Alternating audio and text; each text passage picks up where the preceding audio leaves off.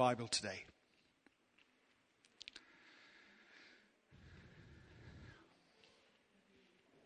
Acts chapter 3. I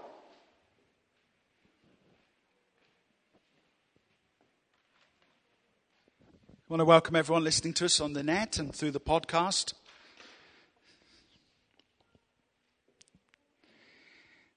And it's a blessing to have you with us here and around the world. We're going to, I've got a title today, and probably what I'm talking about today will take me a couple of sessions to do. So the title is In Peter's Footsteps. And I want to talk about moving in the Holy Spirit just for a couple of weeks. Thank you, lovely. And just to encourage you from the life of Peter, really, on how a young fisherman became someone who, first of all, began to follow Christ and then began to move powerfully in the Holy Spirit. He had a powerful ministry. And if God can take a kind of a rather opinionated or mouthy fisherman and use him in a powerful way, then he can do it for me and he can do it for you. So what I want to do is just take a little bit of time, probably over a couple of weeks, just to talk about this. So in Acts chapter 3, here's a very, very well-known story. One day, Peter and John were going up to the temple at the time of prayer. It was 3 p.m. Now a man, crippled from birth, was being carried to the temple gate, called Beautiful, where he was put every day to beg from those going into the temple courts. Let me just stop there for a minute. Did you notice that? Verse 2, he was being carried to the gate. Lots of people think that Peter and John were going in and he'd been there hours. Right? He'd been there for hours. He'd been there since 6 o'clock in the morning or something. And they arrived 3 o'clock and there he is. But that's not what the Bible says, is it? The Bible says that he was being carried to the gate. All right? So it's just to give you a little bit more on the story. These men were carrying the man to his miracle. And they put him at the gate, and then Peter and John arrived. I don't know if you've ever seen that before, but that's what it says. That he was being carried at 3 o'clock. He was being carried to the gate. It's just interesting. And he was put there every day to beg from those going into the courts. When he saw Peter and John about to enter, he asked them for money. Peter looked straight at him, as did John, and he said, "Look at us." So the man gave them his attention, expecting to get something from them. And Peter said, "Silver or gold I do not have, but what I have I give you. In the name of Jesus Christ of Nazareth, walk." Taking him by the right hand, he helped him up. And instantly the man's feet and ankles became strong. He jumped to his feet and began to walk. Then he went with them into the temple courts, walking and jumping and praising God. When all the people saw him walking and praising God, they recognized him as the same man who used to sit begging at the temple gate called Beautiful, and they were filled with wonder and amazement at what had happened to him. While the beggar held on to Peter and John, all the people were astonished and came running to them in the place called Solomon's Colonnade. And when Peter saw this, he said to them, "Men of Israel, why does this surprise you? Why do you stare at us as if by our own power or godliness we had made this man walk? The God of Abraham, Isaac, and Jacob, the God of our fathers, has glorified his servant Jesus. You handed him over to be killed, and you disowned him before Pilate, though he had decided to let him go. You disowned the holy and righteous one and asked that a murderer be released to you. You killed the author of life. But God raised him from the dead. We are witnesses of this.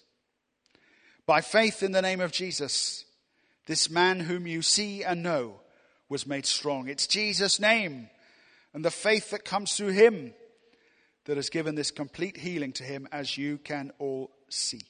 Now, brothers, I know that you acted in ignorance, as did your leaders, but this is how God fulfilled what he had foretold through all the prophets, saying that his Christ would suffer.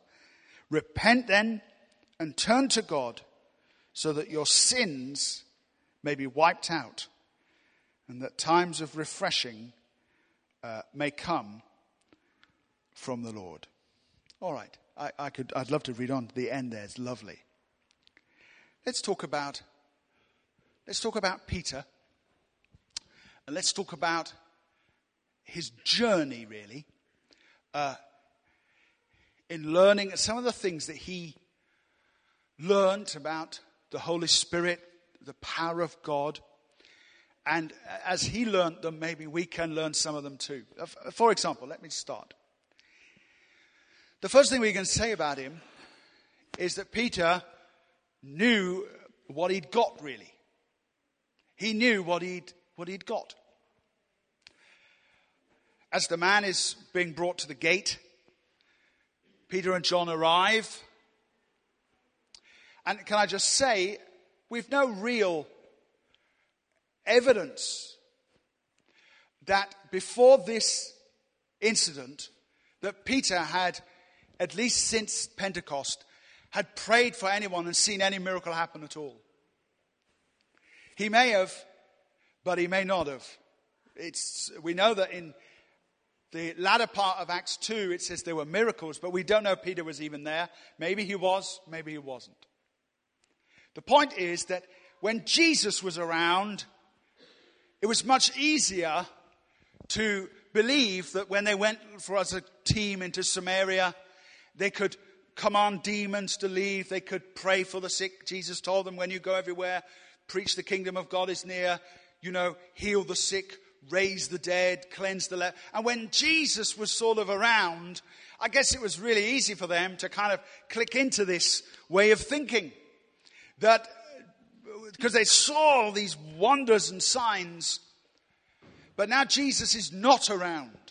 He's not there. If you like, to put it in our modern language, he didn't feel anything anymore. And yet he knew what he had. When the man looked at him, the guy has not been able to walk. And everyone knew him as a beggar. He's not been able to walk, and he looks at him. And Peter dares to say something which later he retracts, and we'll kind of get to that. But he dares to say this to him: look at us. I don't have any money, but what I do have, I give you. So the first lesson I think we can learn from this fisherman is this. He knew what it is that he had. He believed that the Holy Spirit who had come upon him, we don't know how long ago, maybe a few weeks back, maybe a few days back, but the Holy Spirit who had come upon him, he believed that the Spirit of Jesus inside him was the answer to this man's problem. I want to ask you today, do you believe? Because the answer to this question will determine how you live your life tomorrow. Do you really believe that inside you is living God Almighty? I remember going to a conference once, and I can't really remember much that was said, but I remember a song we sang at it. And it was one of those songs where I loved one part of the song and didn't like the next bit of the song. It's strange that, isn't it? But I remember the chorus part of it. And the chorus part went like this: I've got the victor living in me. I've got the victor living in me. And we're all dancing around singing it. Until we got out of the conference, and then we weren't so sure if the victor lived in us at all. I want to ask you today, do you believe, really, that God lives on the inside of you? And rather than thinking about what different gifts we might all have, and there's a place for that, and we're looking at that during the week, of course. But just for one moment, putting aside the sense of whether I've got this gift or that gift, whether I have got this particular, call and work to do, or whether I've got that particular call or work, just putting that aside for 1 minute, do you believe that God who lives on the inside of you has in fact got all the gifts and all the abilities, and that you have what is required to minister to others? It wasn't really based upon Peter's experience. It wasn't, as we're going to see in a minute, based upon his holiness. It was based upon his faith. That when Jesus said, you're going to do the same things that I've done, he believed that. I ask you this question, do you believe that? Because if you believe that, it will change your life completely. If you believe that. And I know that the truth of the matter is that some of us used to believe that. And then we grew discouraged by some experiences we had, and we pulled back from believing that. But I tell you, it's actually time for our experiences to match up with the Word of God, and not take our experiences and rewrite the Word of God according to them. Can you say amen? I want to say something. I don't know whether you'll think this is disrespectful, and I hope you don't think it is, because I don't mean it disrespectfully at all. But I don't operate in my own ministry according to, and I was sharing some of this on Sunday night while we were praying and prophesying together. I don't operate my own ministry by standing on a spring. I don't do that. By that I mean kind of whether I feel something, whether I'm feeling on top of the world, whether I'm feeling all prayed up, whether I'm tangibly feeling God or not tangibly feeling God, whether I've just received some prayer from some guy, some girl, whether I'm feeling called, whether I'm not living like that. I used to live like that. I remember coming back from a conference, and I'd been in the presence of God, and I remember thinking, I've got to pray for someone before all this wears out. And I think some of our charismatic teaching actually feeds into that kind of thinking. That some anointing comes and goes. I don't want to live my life standing on the spring anymore. I don't want to do that. I'd rather live my life standing upon a rock. The rock of the Word. And so, as you know, many of you know, we travel around and see some amazing things take place. And in those places, it's not a matter of saying, is the spring of life with me today? Is the river of God with me today? Or does he not like me now? Or have I not been holy enough now? It's not about that at all. What it's about is this. Am I going, when I minister to these people, or whether it's in church or whether outside of a church, the issue is, am I standing upon the rock? Because I promise you this, if you live your life standing upon the rock, the spring will come out of it. Wherever you go. I'm not trusting, or I'm not looking to feel anything. All I'm doing is trusting in his promises. Some of you will have heard a testimony I gave just a couple of weeks ago of just as I was sort of fatigued in a church not far from here. And I'd done a lot of praying, and I was ready for my coffee and custard cream, I tell you. Even if it was going to taste awful, which often they do. And when they say to me, do you want sugar? And I say yes. If I say no, it's awful. And if I say yes, an entire packet of sugar is normally put in it. So I'm ready for my coffee and my custard cream. I tell you, I'm ready. I'm ready. And just as I'm leaving, someone is put in front of me, and will I pray, So I prayed. The girl had epilepsy. And really, I was just fatigued. And of course, I gave the girl my attention. I take it very, very seriously. But I'm telling you, there was no spring. There was no river. There was nothing that I could feel. The musicians had stopped playing and gone home long time ago. They were in the corner having coffee and custard creams. Now they'd stopped. There's no atmosphere. And I prayed for this girl. Some of you know I got a letter just a few weeks back to say the girl, she'd had epilepsy all her life and she stopped having fits. But see, there's no river. There's no empowerment. There's no sense of, we need to sing a song to do this.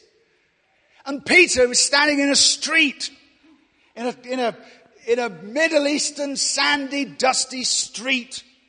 There's no choir wheeled on. It's just him and John and a guy that's never walked or not walked for a long time. If you're going to have a ministry in the Holy Spirit, you're going to have to know the Word of God. Because it's going to be about what you believe. It's not going to be about what you feel. I want to say that again. It's not going to be about what you feel. It's going to be about what you believe. We're not looking to experience anything. We are trusting in His promises. And sometimes in ministering to the sick, there's actually one overwhelming reason to do it. Other than the fact that people are ill and God loves them. And the overwhelming reason above that is that we're commanded to do it. So sometimes it's just really a matter of obedience. I want to ask, do you truly believe that God lives on the inside of you? Because Peter did. He really did. And like I said, we don't know if he'd ever done this before. Not since the ministry of Jesus anyhow. He might have been just as clueless as we would be. Let's not turn him into Superman. He was just as scared and timid, because Paul often makes these confessions about his life. I guess it would be true of Peter as well. He said, I don't have any money, but I've got what you've got. Because we know that in some parts of the world, the problem with the church is it does have silver and gold, but it doesn't have what people really need. Oh dear. Sometimes we can say, well, I'd love to, what I've actually got is money, but I don't have anything else for you. No, the first thing we learn about him, he knew what he had got. We were just saying earlier about having some fun in this room. I remember the voice of a devil speaking to me, telling me that he was going to kill me, telling me that he was going to come out of this person and come into me. I tell you this, if I didn't know what was in here, boy oh boy, I'd have climbed this room so high, I'd have been able to fix some of these lights. But it's about what's written. It's not about what we feel. It's not about who's prayed for us. It's not about whether we've got some holy handkerchief. You get your handkerchief, blow your nose on it, send it back. It's not about that. It's about what's written. And if you will base your life standing upon this, the spring will always flow. It will always flow for you. Because God will fulfill his promises. We don't know Peter felt anything. But he said, I've got something for you. I've got something that will meet your need. Number 2. The Spirit's power was released by faith. If you've lost Acts chapter 3, like I have, go back to it. It was released by faith and not by anything else. By faith. Acts chapter 3, the people come running to the scene, and this is what Peter says in verse 12. Men of Israel, why does this surprise you? And why do you stare at us? as if by our own power or godliness. Say godliness. Say it again. Our godliness. As if by it is the power of our godliness that this man walks. As if by it's our power, and as if it's by our godliness. He says it's not that. It's not that. It is faith that has healed him. You see that in verse 16. By faith in the name of Jesus. This man who you see and know was made strong. It's Jesus' name and the faith that comes through him that has given this complete healing to him, as you can now see. Peter says to them, whatever you do, let me use our modern terminology. He said, do not make us saints. Because we didn't do this. It wasn't us that did this. It was Jesus who did this. A little later, in the book of Acts, Peter is preaching again to a guy whose name I can never quite say. I think it's Aeneas, but I can never quite say it. And this guy who is not able to move, he says, Aeneas, he says, Jesus Christ heals you. Well, he got that absolutely right. And the man is healed straight away. Peter says to them, don't look at it. It's not because I'm godly. It's not because I'm so holy, he says, that this miracle has happened. It's because of faith in Jesus. The power has been released by faith. It has not been conjured up by holiness or godliness. Now, how does that apply today? I believe that applies enormously today. Because there are loads of people in this room and hearing me who actually think that God will use you when you have cleaned up your act enough. And if only you could clean up your act enough, God would start to use you. Now, we might not have a show of hands and say who thinks that's true of them. But I tell you, it's how people think. You know, God must be using this one or that one. They must be so holy. But it's not the case. Look at what he said. He said it's not because we're holy, he says. It's nothing to do with us being holy. It's to do with Jesus being good. I remember one time, years ago, 10 years ago, sitting in a house group or something like this. I went to visit a church and they couldn't have me Sunday, so I just did a house group there, something like that, as I recall it. And sitting in the house, I just told a few testimonies of things God had been doing. And immediately someone came up to me at the end and said to me, I just want to ask you this, how much do you pray? Hallelujah, there's a strange question. But what he meant was, in order for this to have happened, you must be something else. You know, you must be in another tier. You must be something else. And that's what Peter's refuting here. He's saying, whatever you do, don't think that this has happened because we are more righteous than you. It's nothing to do with that. It's to do with faith. Now, I say this to people all the time. And people who want to get flowing in the gifts of the Spirit and get flowing in the power of God, I always use this same phrase. You have to be a fool to do this. And part of the whole thing of being foolish is that you have to believe something that you cannot see. You have to believe something that you cannot feel. So those are the two things. But the third one is the most significant of all. You have to believe that God could even use you. You have to be foolish enough, in the midst of all your times of being lukewarm and unholy and disobedient to God, in all your prayerlessness and you've lost your temper and you've not been this and you've not been that, which is true for many of us, including me, we have to get to that place where we say, you know, I'm going to believe the word.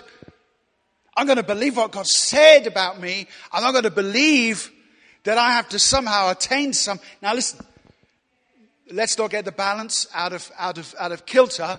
It's good to have a clean vessel. Amen. All right. It's good to have a clean vessel.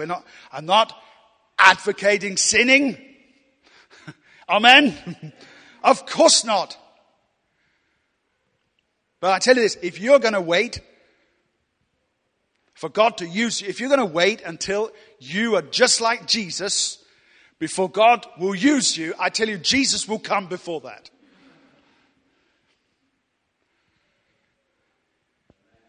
Amen.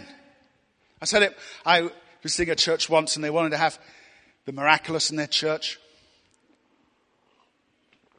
And I remember talking to the pastor. I've said this before, but I remember talking to the pastor. He said, I believe the key is holiness, he said. And I thought, oh no, do you? Because if the key is holiness, that means that one day it's all going to be wonderful and the next day it's not. One day we're all going to be on fire for God and the next day we're not. But God doesn't work like that. God works according to eternal principles. He works according to his word. Life, miracles, the power, the anointing comes out of this word. It comes out of obeying the word. It comes out of keeping the word of God. It comes out of believing the promise of Jesus.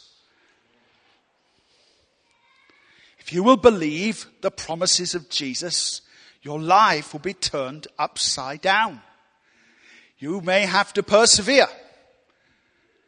You may have to battle through discouragements, and you may have to battle through many mysteries and things you don't understand. But we don't want to live on a spring. We want to live on rock. And any man who lives on rock will find the spring comes from it. Water gushing from the rock, just like it did in the days of Moses. Just imagine, Peter. Just imagine.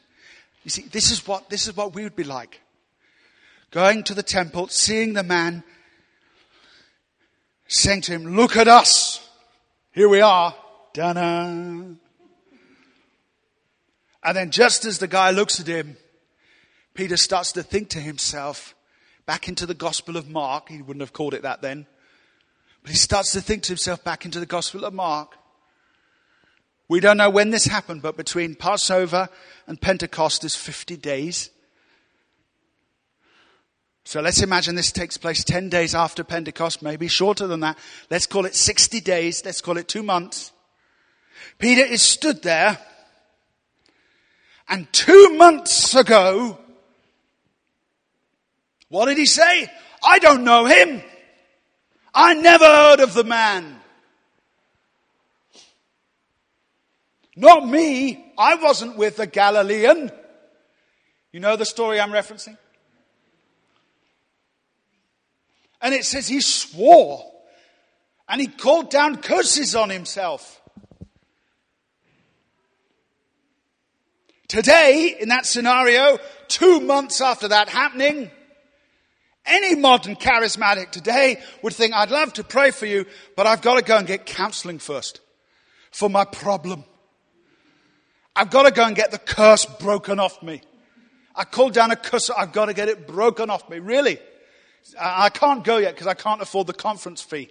But are you going to be here this time next year? I'll be back then. Rubbish! Rubbish. Because God's forgiveness had gone to him. Peter believed more than just in the power of the Holy Spirit. Peter actually believed that God forgave people then and there, and it was done. Especially after Jesus had that time with him by the beach in John 21. You say, well, I'd love to be used of God, but don't you know what a mess my life? I'd love to preach, but don't you know what a mess my life is in? How can I prophesy today? You want me to go and pray for Susan down at the office tomorrow? Don't you know that I've still got this or that? Peter said, it's not holiness. We're not saints. We're not Roman Catholics. To quote Bonnke, miracles are not signs of saints. They are signs of God. Hallelujah. Number 3. You ready for number 3? The miracle accompanied the gospel. What does Peter do? The guy's leaping around. Now, of course, today, if this happened, Peter would turn to John and say, do you have your digital camera?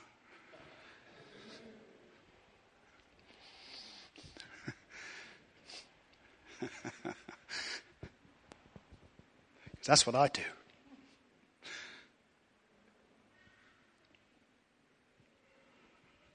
But he sees the guy jumping, and immediately he knows what the gospel's for. I'd rather say he knows what this miracle's for. It's for the gospel. It's for the gospel. It's for the gospel. Wow, it's a miracle. Right. It's a gospel service. Bang. And he starts to preach to the crowd. And it wasn't a nice he didn't tell them that God had a wonderful plan for their life. He told them, you killed him. There's nothing seeker friendly about him. No one went around with a welcome pack and a boiled sweet. There wasn't a drinks machine. And not that any of these things are wrong. But you killed the author of life. Oh, thank you very much. You killed, he says, the holy and the righteous one. But he preaches the gospel. He preaches the gospel. Miracles are for the gospel. They're for the gospel. In Brazil, I remember, and I go back to Brazil in a few weeks' time, towards the beginning of September. But I remember the first couple of nights I did in Brazil, I preached these big crowds, and it took ages. There's this guy next to me talking in another language through it all. I think he was preaching what I was preaching, but you never know. They seemed to be much more excited when he spoke than when I spoke. But I remember, like the second or third night, a thought came to me. We're preaching the gospel, and then afterwards I go down and pray for these people, and some amazing miracles would happen. I remember one day, it was the second night. It was the second night. There was a lady with cancer in her stomach, and it just vanished. She came in fat, she went out thin. That'd be a good miracle to have. Physician, heal thyself. The cancer just vanished. And she's sitting there telling me this over post-service, iced water. And all these people had gone home. They never saw it. Now, maybe she testified the next night or in church. Maybe it was used by God. I don't know. But I remember thinking, no, we're not going to have this anymore. So I think it was on the fourth night. I said, okay, I'm going to preach. But just before I preach, we're going to see a demonstration of the power of God. And I would line a whole lot of people up. They all stood at the front. And I would go down and pray for them. And at least half of them, and on occasions, all of them would be healed. And we'd just take 10 minutes to do a bit of praying. And they'll all be healed. And in some cases, most of them healed. And then I preached. Because now I got their attention. Peter understood that the signs and wonders they're not supposed to be in-house. We're not supposed to have another bless me session inside a house. It's supposed to be so that people who do not believe can come to faith themselves. That's why it's called a sign. You don't need a sign if you know where you're going. I don't know how many of you have seen already. It went on YouTube last night, I believe. Or maybe the night before.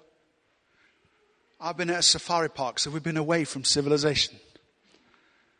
Some kids, maybe you don't know this, some kids went into Disneyland. Anyone know this?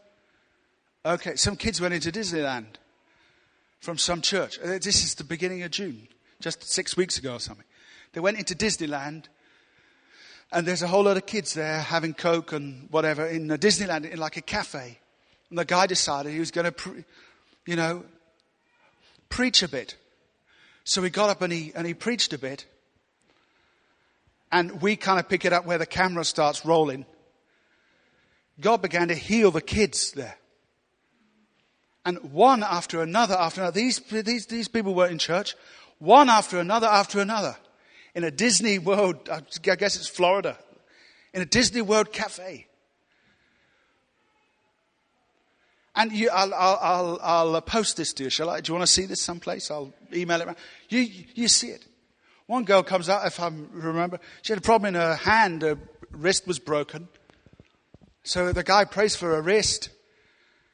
And as she takes the cast off, she's healed in seconds. And then in order to demonstrate how good it is, she puts her hand behind her back, and her back has been done in for years. And as she puts her hand, she realizes her back has also been cured. He didn't even pray for that. One guy is lying there and his leg grows. The camera films it all.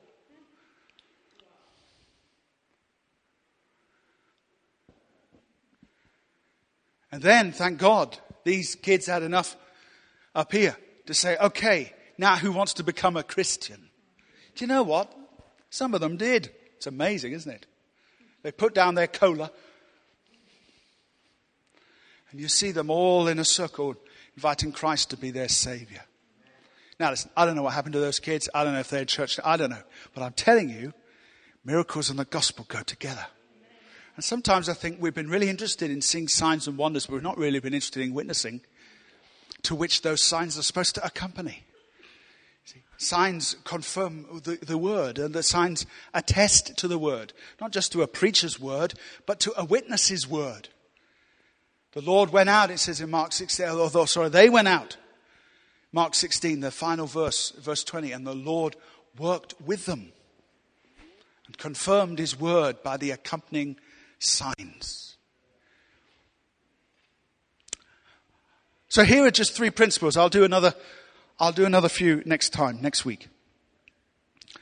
Moving in the Holy Spirit. 1, if you're going to move in the Holy Spirit, you're going to have to know what you got. You're going to have to know that you are more than a conqueror and not just sing it. You're going to have to know that God, the victor, is living in you and not just say it. You're going to have to know it, that it's real.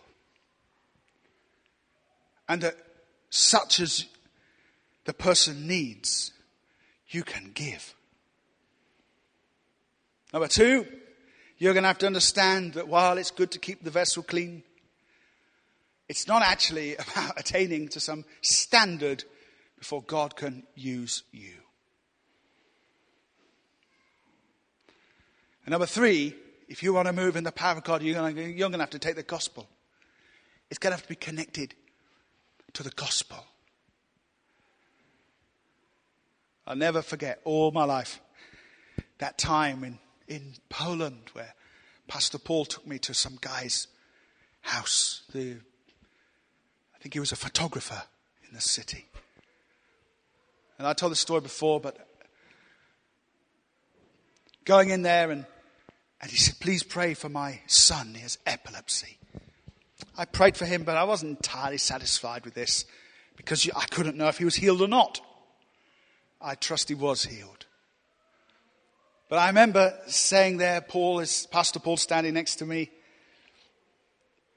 And I've said it many times all over the place. I don't know if it was because I was bold and full of God or whether it's because I knew I was leaving the country the next day. Because I was. But I said, anyone else here sick? And the mother said, yes, I have knees. Well, she had knee problems. I just got so bold, I got one eye on the door. I thought, if this is a problem, Pastor Paul, he will deal with it. And I didn't touch her. I just said, I release you from this. And the whole family is all in there. It's like something out of the book of Acts. All the family is in there listening to me. And the power of God hit that lady. She began dancing around the room. Her knees healed straight away. And she tried to grab her husband and make him dance. And he didn't want to. And then turned and pulled open a drawer and pulled out a load of money and tried to pay me for the cure. I didn't take the money because it wasn't me. I tell you, if we will go with the gospel, then God will go with us. All the promises of God being with us in power, all of them. From Matthew, Mark, Luke, and John. They all are tied in to the idea of us going with the message of the good news of Jesus. Well, there's 3 or 4 more of these, but we'll do them next week. Let's all stand. If you're listening on the podcast or the internet, goodbye. God bless.